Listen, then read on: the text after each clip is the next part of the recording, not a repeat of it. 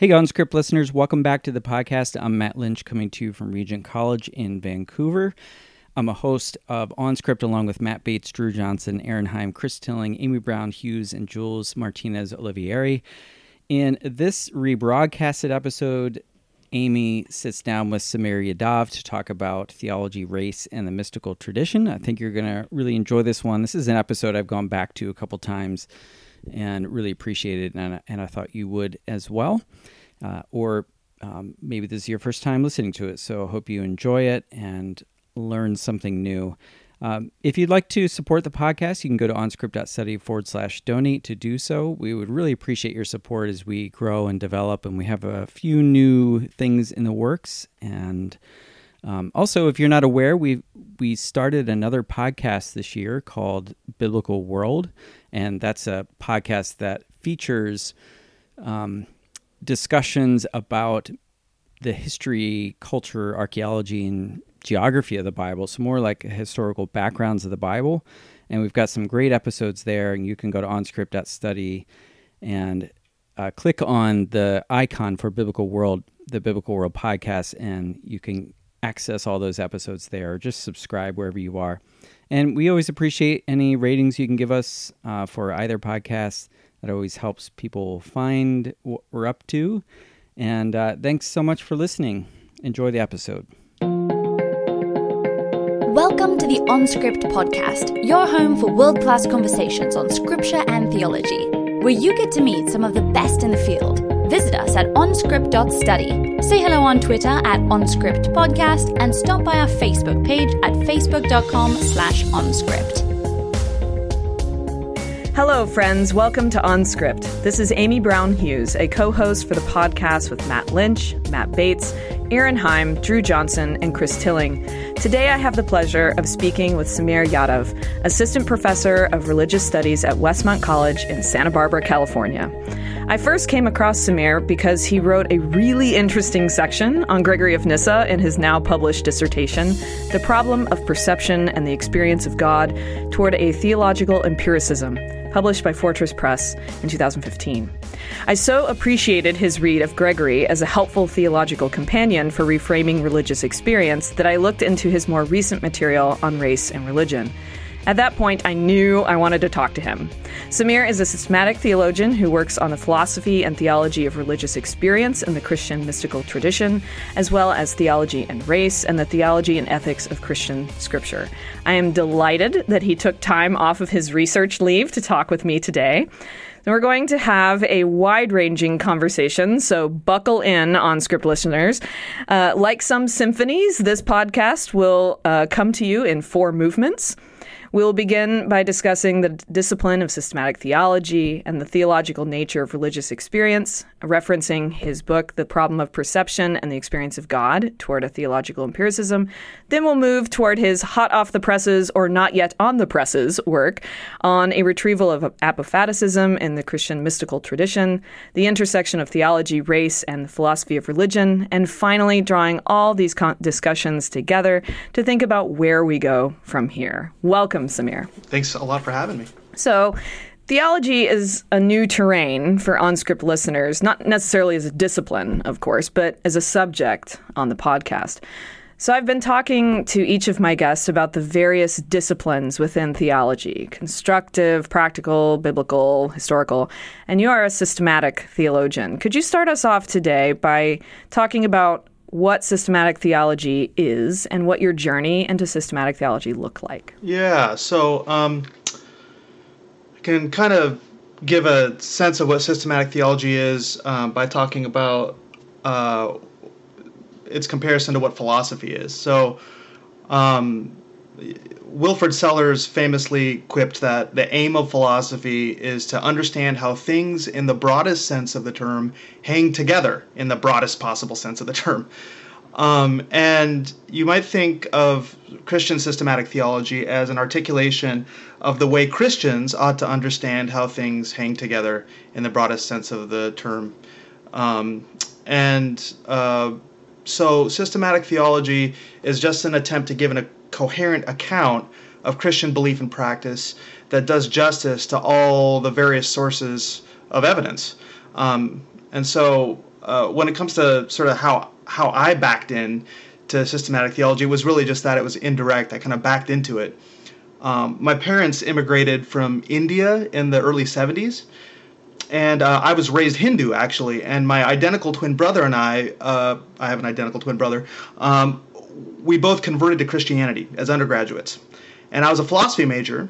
I found myself with a lot of questions about Christianity. It was very new to me, and it propelled me to seminary. And so I went to a really, really conservative seminary that didn't actually offer much of a theology education. Everything was Bible.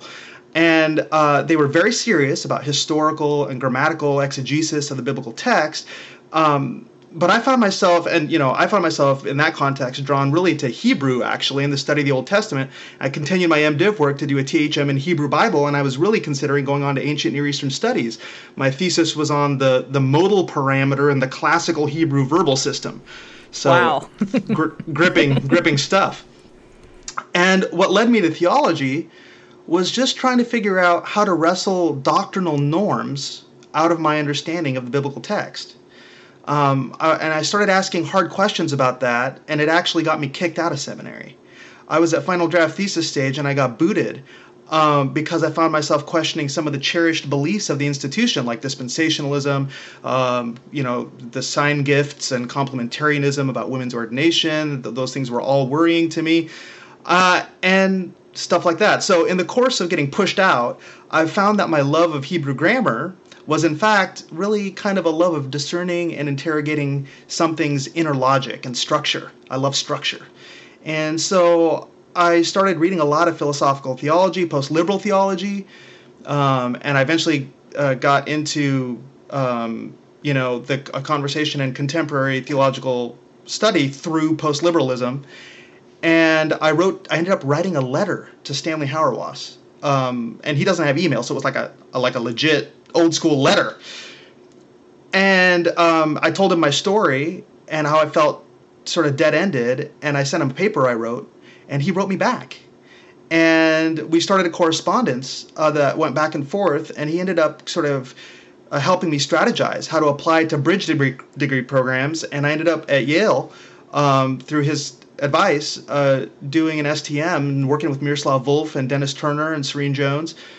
And I applied to the newly minted THD program at Duke, and then I ended up going to study where Stanley was. So I kind of really circuitously found myself doing theology. Oh, that's quite a story. And what I love about that is you have sort of baked into your story these intersections of disciplines, right, between systematics and other disciplines in theology. And I noticed this specifically in how you talked about race and theology, which we'll come back to.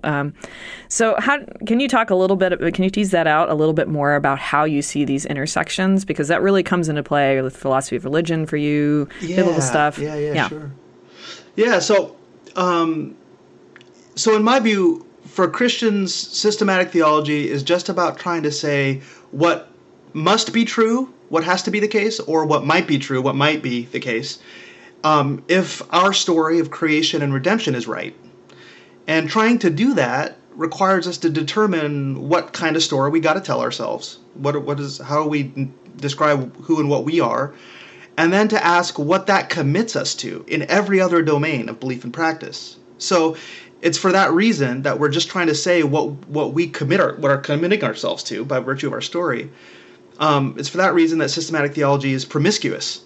We find that whatever we propose to say commits us to a lot of things in philosophy and sociology and history, the sciences, and so on.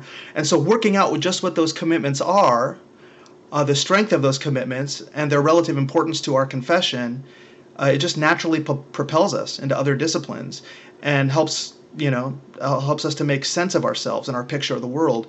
And of course, what we find in the course of doing that also sometimes sends us back to our story, realizing that we need to tell it differently than we thought we had to tell it. And so to take, the well-worn example, we might discover falsely that we took our story to commit us to geocentrism. And we go, oh, crap, that's not right. So we got to fix that. And so we got to tell our story in such a way that it doesn't lead us to that. But that process of revision, rational revision, to understand simultaneously who and what we are and the way the world is something that cannot forego engagement with other forms of discourse and inquiry.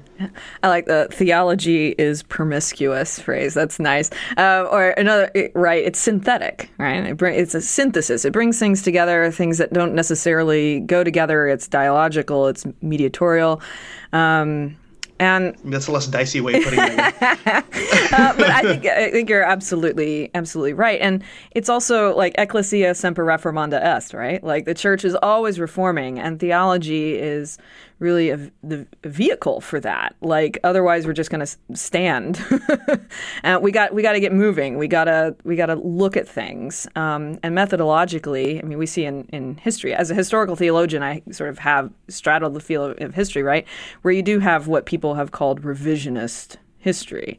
And part of me just thinks, well, isn't that just the project of history? Like exactly, right. Like as opposed to what? If you get it wrong the first time, maybe you're just doing better history the second time. Yeah. So that's a good segue into a chapter that you have coming out in The Task of Dogmatics, edited by Oliver Crisp and Fred Sanders, and to be published by Zondervan. You talk about how there's no commonly accepted way that Christians theologians have told that story of creation and redemption that you just referred to.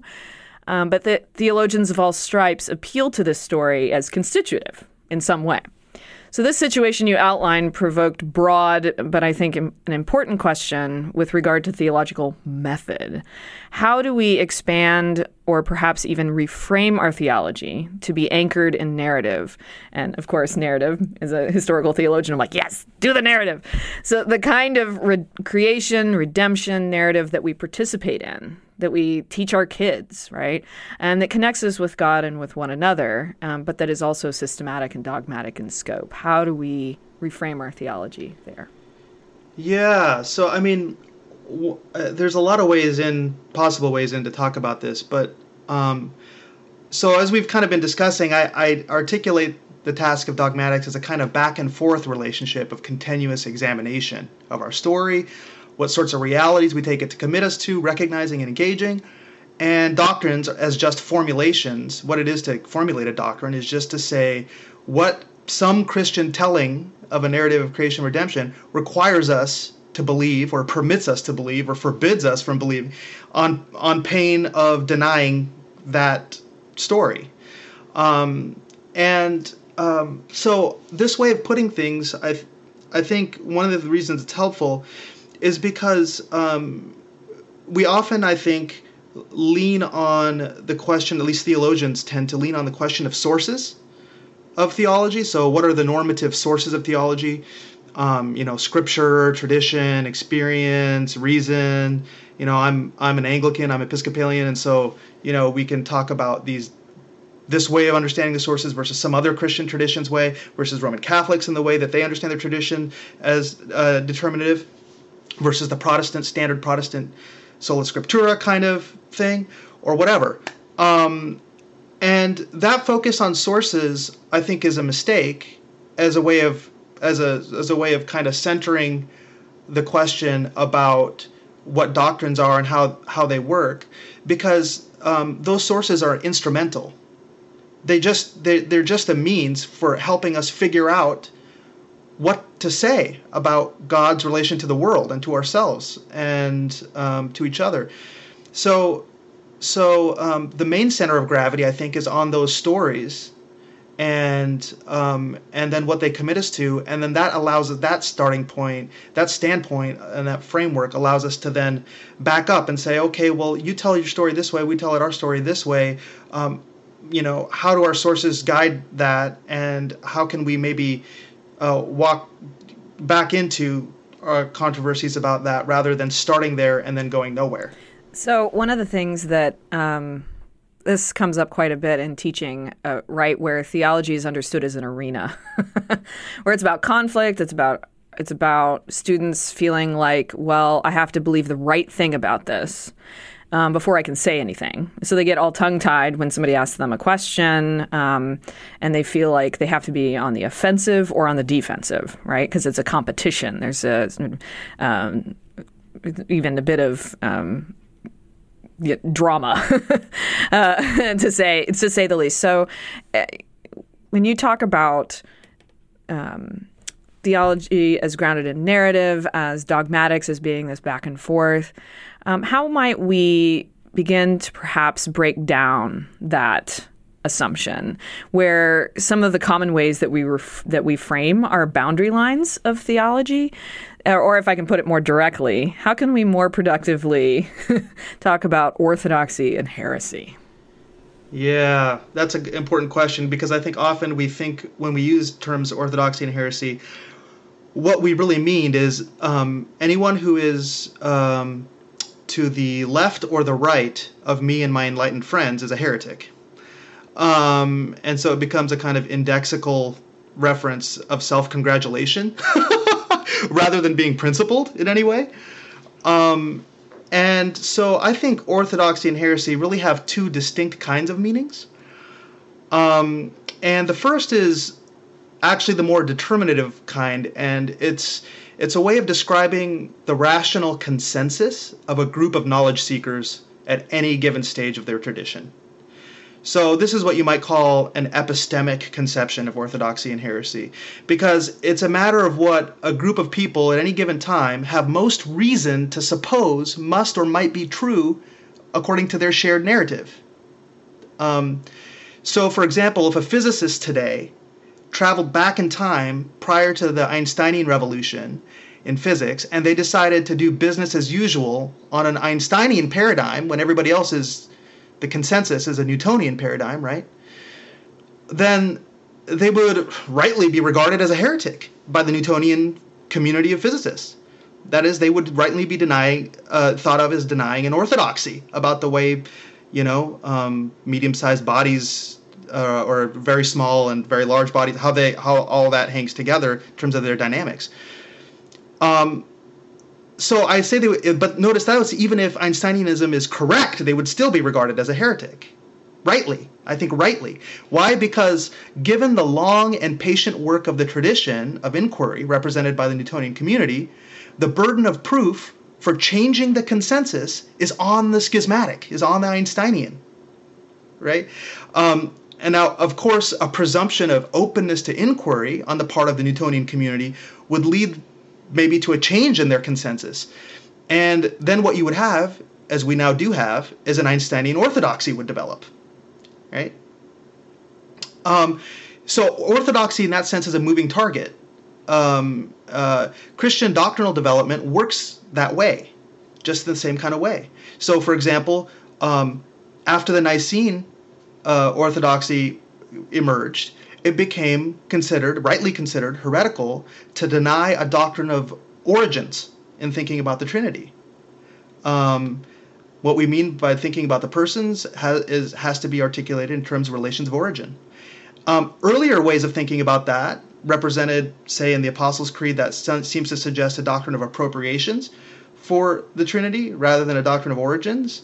The touchiness of the heretical possibilities of a doctrine of appropriations become much more pronounced once the Nicene orthodoxy gets established, whereas prior to that it would have been perfectly orthodox to not be so insistent on relations of origin, right? Right. And what's interesting is, the church kind of had to muddle through historically, right? Because it was sort of an I don't know if it's a written rule, I have to think about this, but of how to deal with people like prior to Nicaea. Like there was only one time with Origen of Alexandria later where the church posthumously declared someone a heretic prior to Nicaea, right? Which there's a lot of drama around that. Like that's very controversial too, right? What is it about Origen that and actually continues to be, right?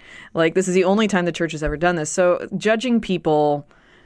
I'm pro-Origen, by the way, so yay, Origen. I love him too. I've done my work on him. He's wonderful and delightfully spicy in all the right ways. I love him. So I think that there's something underneath here that helps us move away from the idea of theology as primarily propositional and statement-based.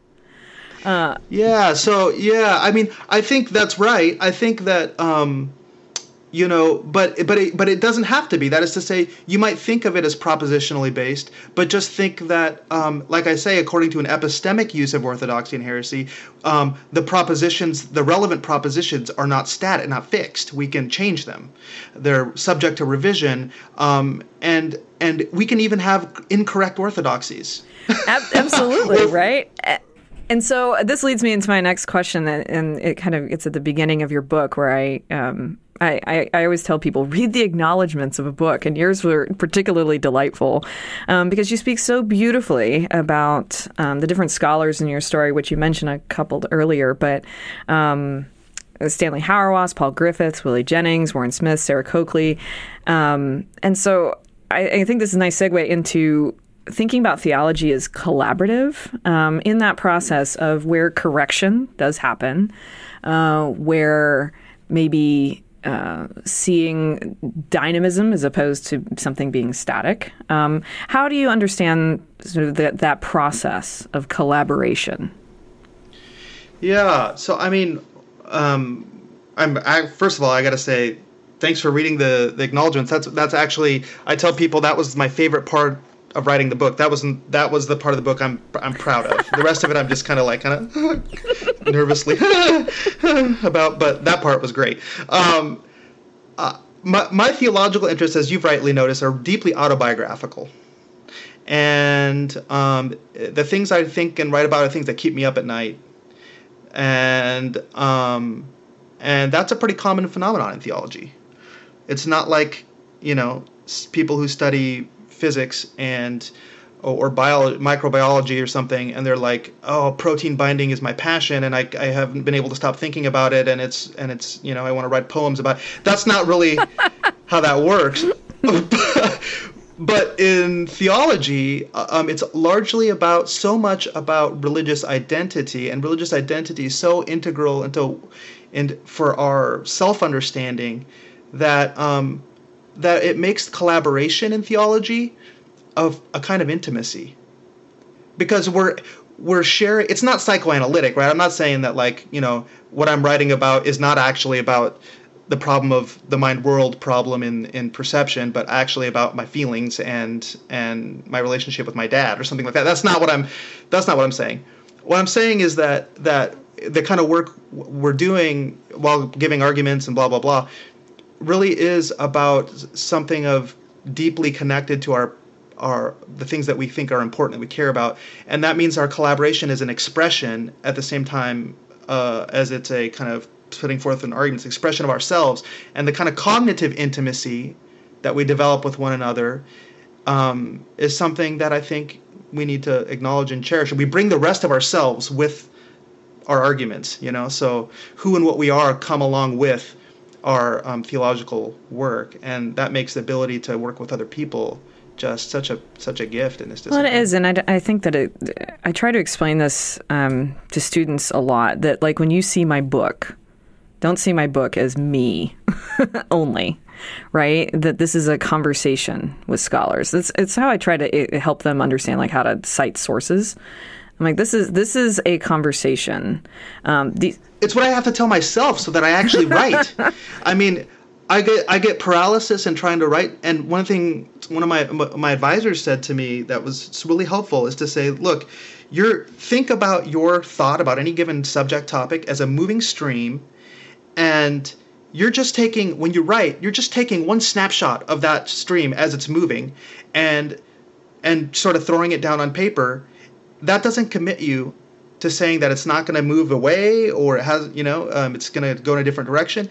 So you don't have to be so monomaniacally fixed on making sure everything you say is exactly what you are from henceforth committed to. It's rather just a way of capturing a flow. And I think you're right to say that it's important to communicate that to students and to readers. So let's turn to your book for a little bit.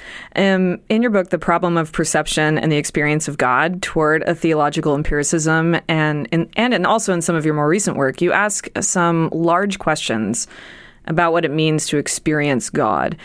Could you talk about what led you down this path? I'm always curious about the trajectory of a research program. Was there initial bud that blossomed into something you didn't expect? Was it a slow process of connection between seemingly disparate questions? Yeah, kind of all of those. Because there are a lot of different kinds of questions that converged for me on how to understand the nature of experience, our experience of God. And many of them were rooted in more social and political identity questions related to Christian confession. And that is to say that, as I mentioned to you before, it was post-liberalism that kind of drew me into theology in the first place. And I've since come to be kind of critical about some of that stuff or whatever. But what captured me about it was the notion of the church as a kind of contrast society, and a contrast society that is configured by its own discourse, its own language, its own inner logic, that is a matrix through which the world makes sense to us, and that fuels a distinctive form of practice. What we do, what we think, say, and do with one another is shaped by the distinctiveness of a Christian language, essentially. And that raised question, that got that kind of line, although powerful to me, received a lot of critique about, well, that's impenetrable from the outside. That's like a kind of hermetically sealed box that isn't subject to anything that would. It's like freestanding kind of, how might you put it, like a echo chamber, right? So where's the constraint so that we're not just sort of like, making stuff up and doing our own little pretend play game in a corner without any accountability to the way the world is and the way other people are and that kind of thing. So that was one direction. Another one was what Charles Taylor says in his Secular Age book, which is to say, he starts with the observation, look, 500 years ago, the idea that God exists, that the world is an observable theater of God's presence and action, that was simply a given. Nobody seriously questioned that idea. And the questions were really about, okay, so how do we understand the nature of that action, what happens in this theater, but not that's the way it works. And now, he says, even for believers, maybe especially for believers, the idea that God can become constituent in ordinary experience is very difficult for us. And so what changed? That's the question that frames his whole book. What changed? That made one thing seem natural, and now it's no longer natural to think of it, or second nature, so to speak, to think of it that way. And so that was another source of a problem for me. And he talks about that as what he calls the conditions of experience, or the background conditions of belief. And so I was having those questions in mind when I was at Yale Div doing my STM. And at the same time, I was taking courses in feminism, feminist theology, and mysticism with Dennis Turner, and reading modern theologians with like Kant and Schleiermacher, all of whom were very worried about the connection of religious belief to public sources of accountability, including experience. And so that kind of led me to problematize how a community's form of life might have to be understood in terms of some kind of proper sorting out of this dissonance that we have with how our form of life is held accountable by experience. And I can hear in that a lot of your research that you have been doing since then, right? So connected to this, your research on perception is also your work on mysticism. So let's get into that a bit, because it's a really fun topic. Because I say mysticism, and some people have an allergic hives reaction to it, and other people ooh, give me all of the mysticism. So it's one or the other, right? Or other people, I don't know what. Let me back away slowly from this giant bear. So a definition of mysticism is notoriously difficult to nail down. But so let's give it a go. Let's see if we can solve it right now. What is mysticism? What is it? It's tricky, as you notice, because the word mysticism, to designate any distinct tradition of belief and practice in Christianity, it doesn't even appear until the 18th century. So, some scholars like to point that out as a way of showing, look, there's no such tradition of belief and practice as a Christian mysticism. It's an invention of the 18th century fascination with certain aspects of religion that they then project backwards onto the Christian tradition.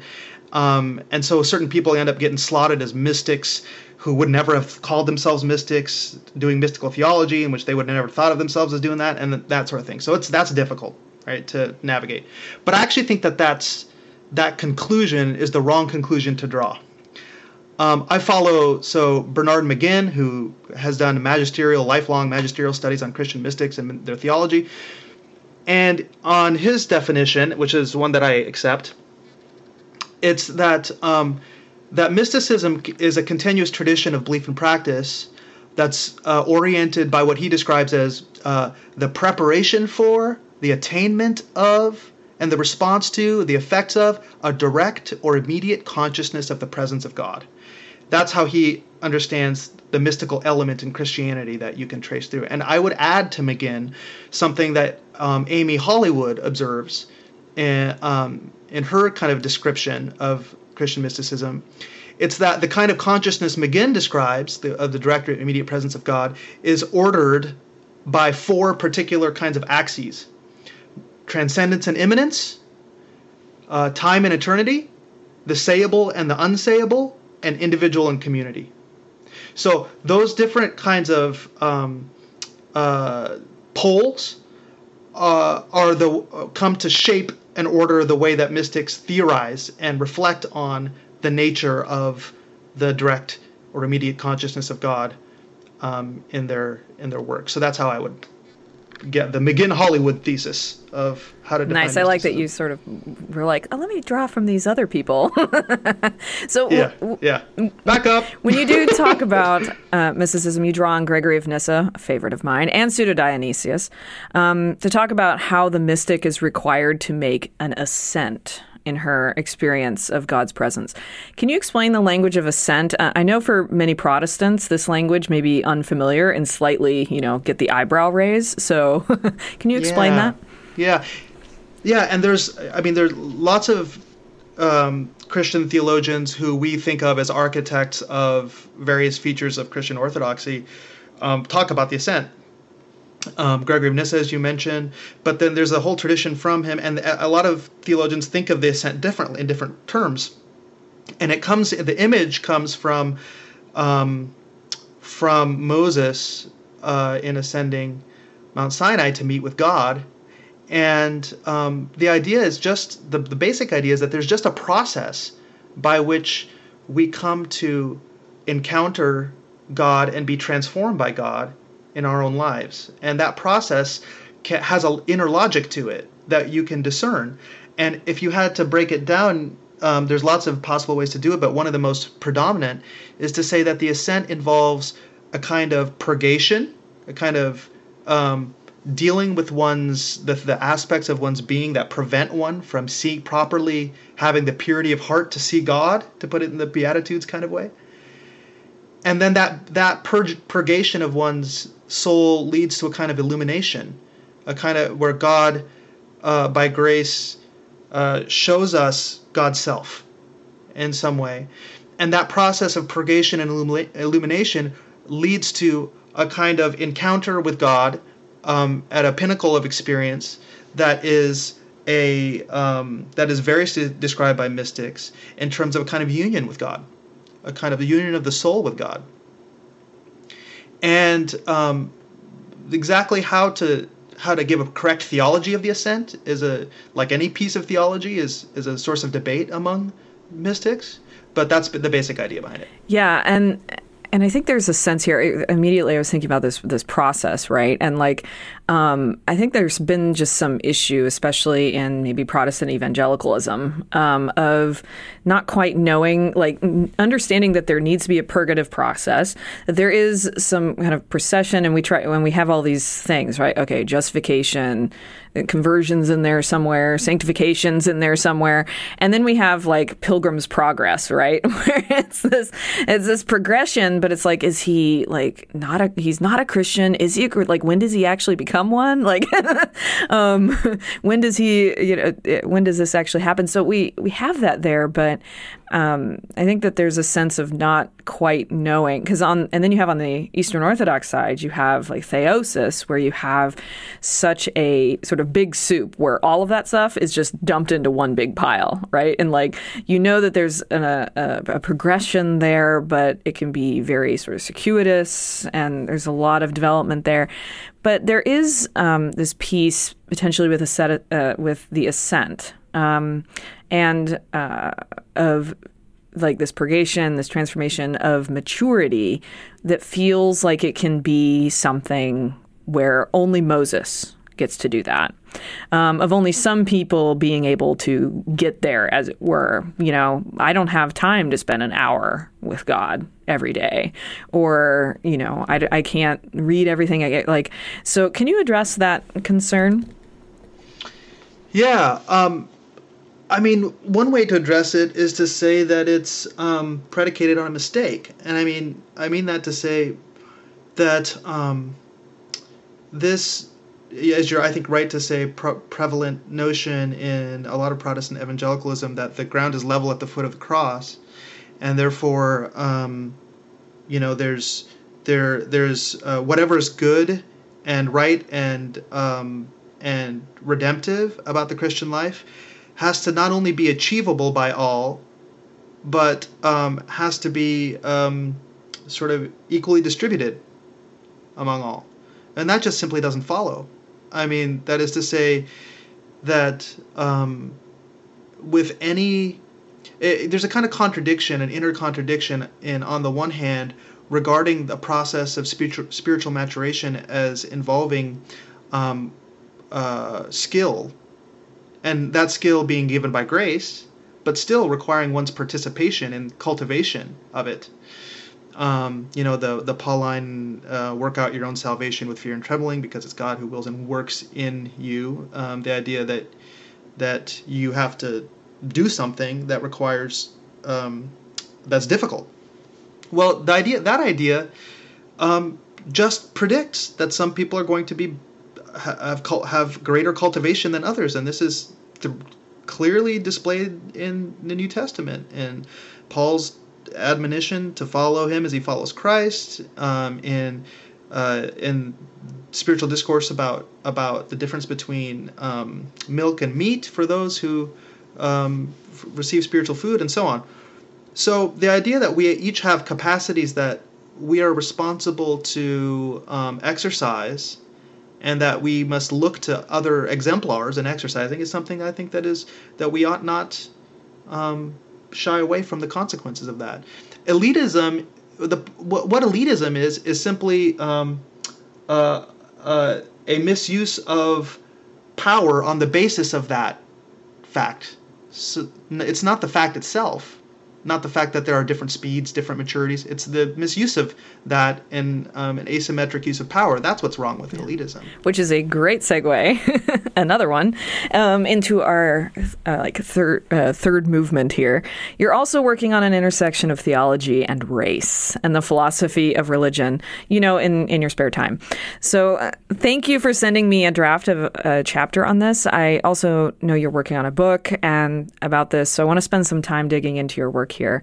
You argue that theorizing the race-religion intersection is a necessarily philosophical task, and not just the purview of sociologists and historians, for example. Can you give us the pitch as to why the framework you propose is needed, and then follow that up with an overview of that framework? Okay, sure. So one way to put this is to say that a large number of sociologists and historians and theologians who draw on them work on the formation of racial categories and meanings in the Western world. And a lot of that sociology and history has long recognized that there's this role of Western Christianity that was played in developing and rationalizing race thinking, and particularly racist race thinking. And it was European Christians who came to understand themselves as white in the process of identifying other peoples as various sorts of non-white, and who organized their understanding of self and other into a hierarchical color system and all of that.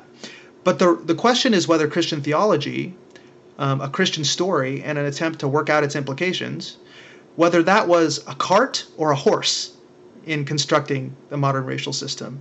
So Taylor seems to, like Paul Taylor, who's a philosopher who draws a lot on this sociology and history, and does philosophy of race, he seems to follow a lot of others in regarding political and economic forces to be the horse and the engine that drove the development of race thinking, while Christian theology was just in one episode in which it was a cart pulled along by that horse for a brief time. And it was a convenient source of cultural authority to reinforce a basically political and economic racial regime. And it was a form of authority that was eventually replaced by the rise of modern science, which became the new patsy for propping up racial reasoning. And I follow a lot of others, historians and so on, and increasingly theologians, in thinking that what this misses is the role of theology as an engine, as a driver of race thinking that was at its inception and that contributed to an inner logic or structure that continued well beyond the rise and fall of Christendom, and still works in contemporary race thinking. And so there are a lot of people who theologians who are starting to work on that, but they tend to neglect a lot of work in the philosophy of race that goes beyond merely giving a historical reconstruction of where race came from and how it was developed, to actually ask questions about what race is as a sort of question of metaphysics. What is racial identity? And what is social identity more generally? What is it to belong to a social group more generally? Those kind of questions, I think, haven't been always handled the best in the theological literature. And so that's the work I'm trying to bring in. Yeah, when I read this, I thought, wow, this is a really important connectivity piece.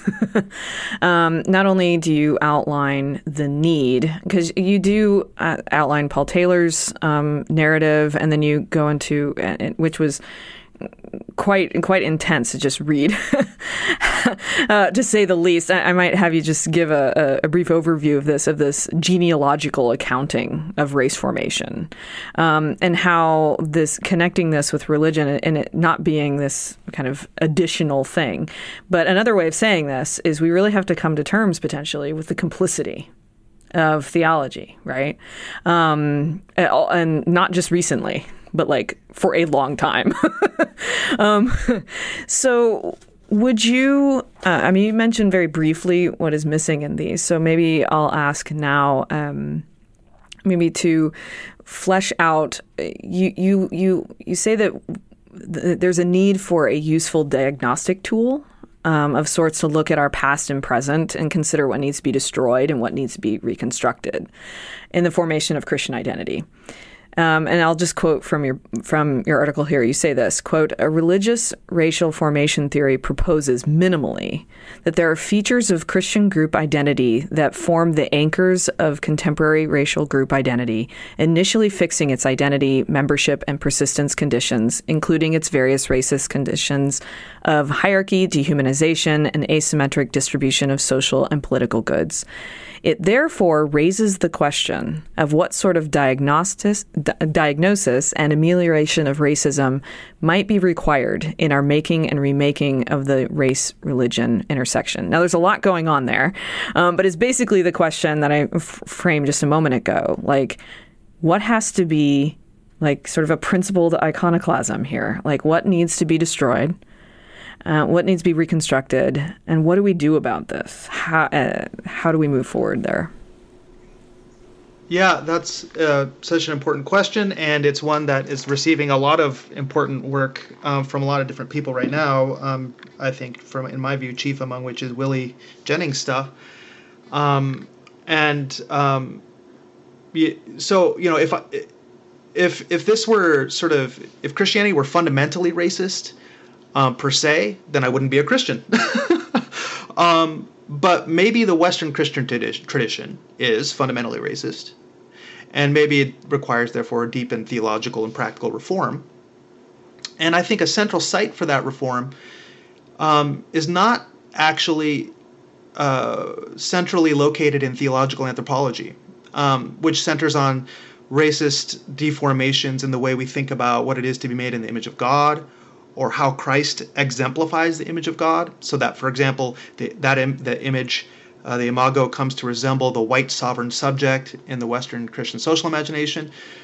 There's important critique to be had there, but I think a more fundamental site of reform that grounds the image and Christology stuff is a doctrine of peoplehood, or ecclesiology. What is it to be a people? How do Christians imagine the existence and relationships of peoples?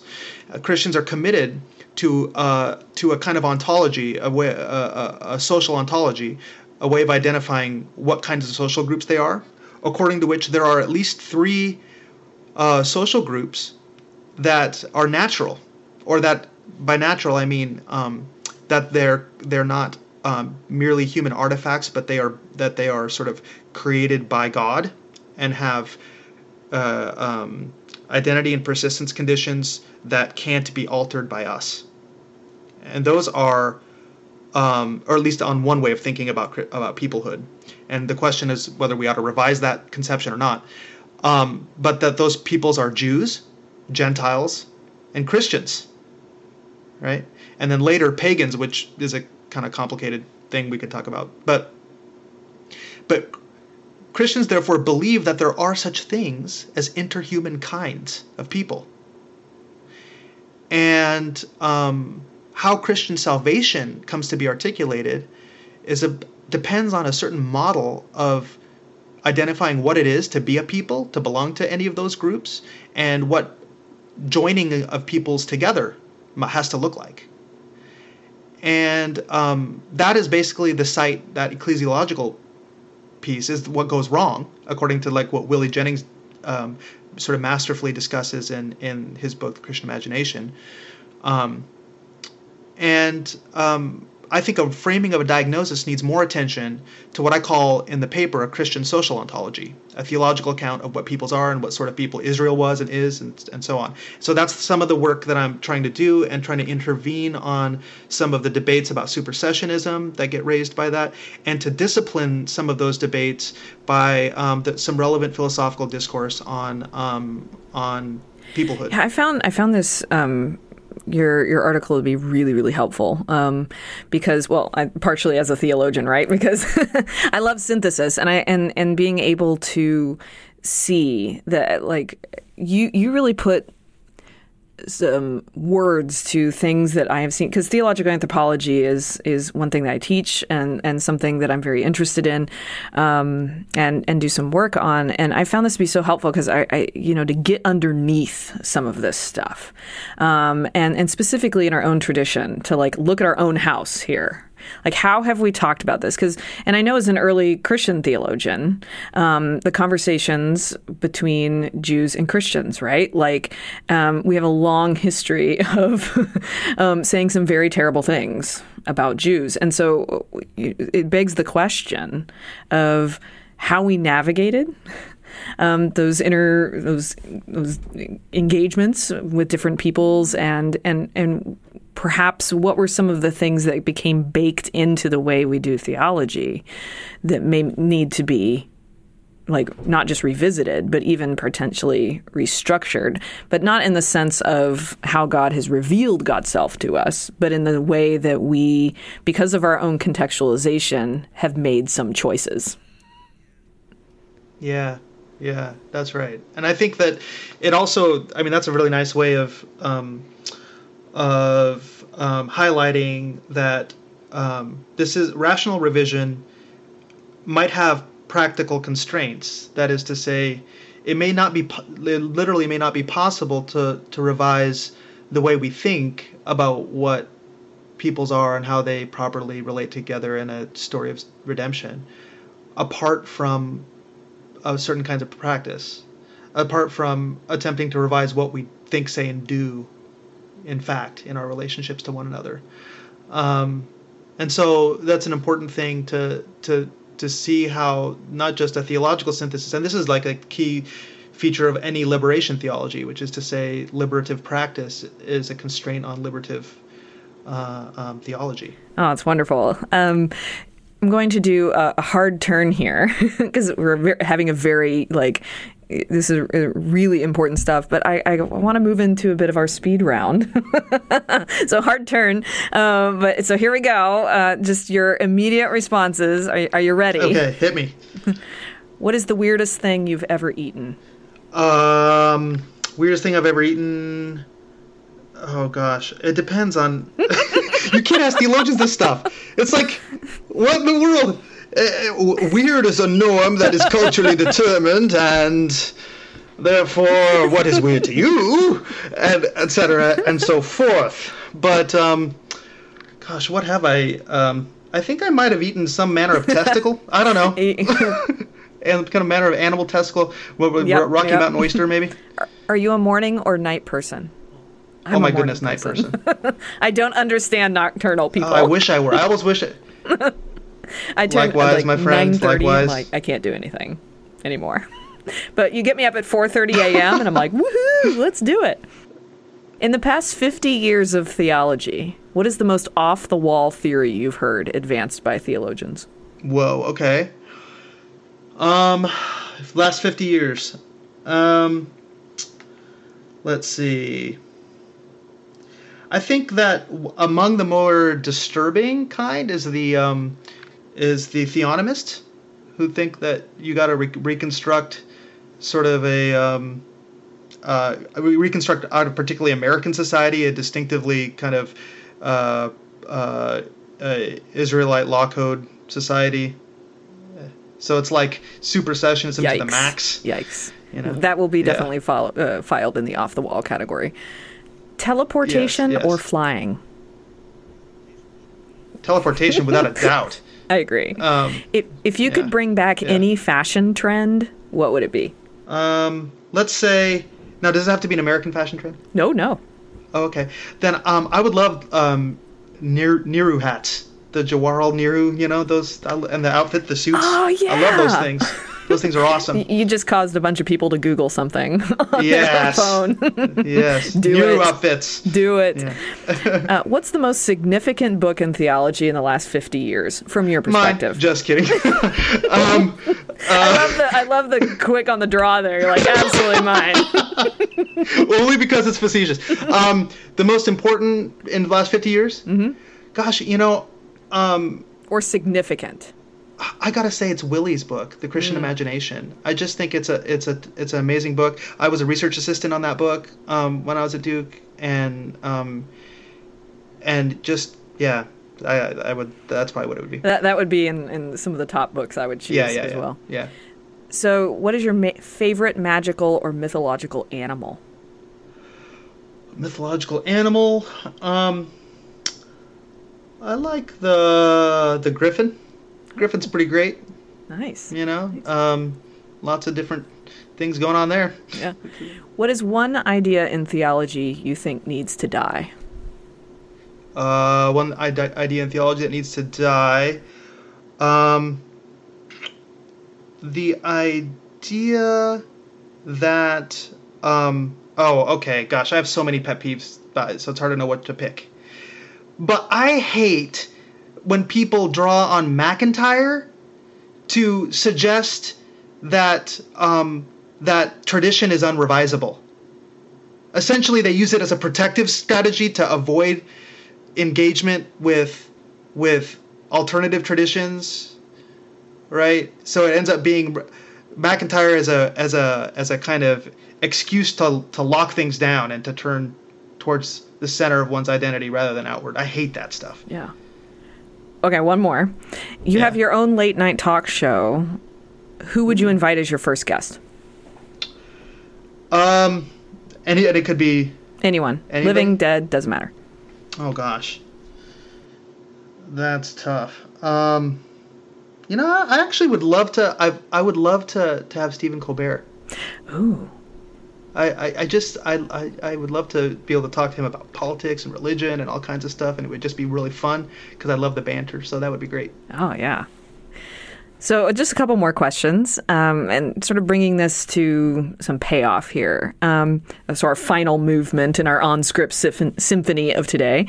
To help us connect theory with practice, how does these large ideas of theology's narrative, like a meta dogmatic theory, as you call it, these talking about mysticism and this theory of race, religion intersection, how does this move us forward as a church? So let's talk about those specifically. Let's start with the big sort of story narrative of theology. How does this help us move forward as a church? So my upbringing, I kind of may have mentioned, really strongly imprinted on me. My upbringing, that is to say, my parents are immigrants. I grew up in an immigrant kind of household in rural Idaho, which I tell people sounds like the basis of a sitcom, Hindu in Idaho. And what it really imprinted on me was the problem of incongruous cohabitation. How do we find our common identity in a story that we all tell so differently? How do we think and act faithfully toward a God we don't and can't really understand? How do we share life and identity with those who are unlike us? All of these questions, whether it's about the scripture stuff or the race stuff or the mysticism stuff, they're for me about the necessity of insisting on bringing together things and people that don't seem to belong together.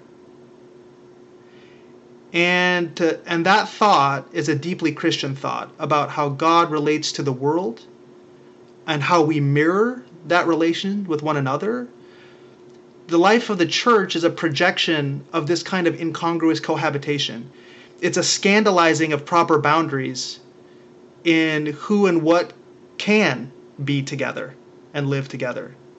An incomprehensible God, infinite, perfect God with things like us who are finite and limited, and a people who define ourselves by limited vision, and constrained in all kinds of material ways, constraints that we place on ourselves, and that we still have to find a way to live together and to be convinced that life together can be imaging of God's own perfect life, not despite the incongruities, but in virtue of them. Yeah. That's really well put. I think you've highlighted a couple times there's the nature of human finitude, right? Like, I think sometimes when we talk about like church unity, the idea is that, or even talking about theology, like large or anything that's an umbrella idea, that we think that the way that that's best articulated or seen is if we're just everyone's all in one big room. Right? And then unless we're all in one big room, then we can't actually ever get anything done. Which I get the one big room idea. We see this with in eschatology, right? This image of the wedding supper and all nations, all peoples. But before that, we're humans that don't have the ability to constantly be in the same room as lots of different people all the time and different ideas, depending on access, mobility, just geographical location, language. So I think there's something in there, something beautiful about human finitude. Yeah, it reminds me of about being a family. I mean, there's a connection between being together and insisting on letting each other be. And when kids grow up and move out of the house and siblings all continue to bear relations to one another. They tried to recognize, no matter where, time, and place they bear a deep and important connection to one another and an openness to one another that is given, against the background of knowing that one another's lives are one another's lives, and you got to let each other be in a certain kind of way. And I think that one way of putting the big room problem that you talk about is a way of refusing to let one another be in the name of being together. So, sort of this collapsing of distinction, collapsing of letting people sort of inhabit the space that they have, right? That somehow Christianity has room for everyone, and that they don't need to be minimized in order to do that. And then there's something about us being as a whole, like where 2 or 3 or more of you are gathered, there I am with you also. There's just something wonderful about that. Yeah, it's Catholicity. It's the doctrine of Christian Catholicity. Mm-hmm. And that's what, in a lot of ways, when I talk about the ecclesiological problem, it's a problem of Catholicity. How to theorize it and how to live it. What a delight it is to talk to you, Samir. I really enjoyed our conversation. Me too. Thank you. This is your host, Amy Hughes with OnScript. We've been enjoying a conversation today with Samir Yadav, Assistant Professor of Religious Studies at Westmont College. He has written The Problem of Perception and the Experience of God Toward a Theological Empiricism, published with Fortress Press in 2015. In addition to diving into this book, you can find a link on our website, onscript.study. Be on the lookout for his forthcoming works on mystical theology and the theology of race and religion intersection. Thank you for joining me today, friends. You've been listening to OnScript, delectable conversations on scripture and theology. If this episode has brought you inner peace or lit your biblical fire, please consider a small donation of just $2 or $5 per month. Information on how to donate can be found at onscript.study/donate.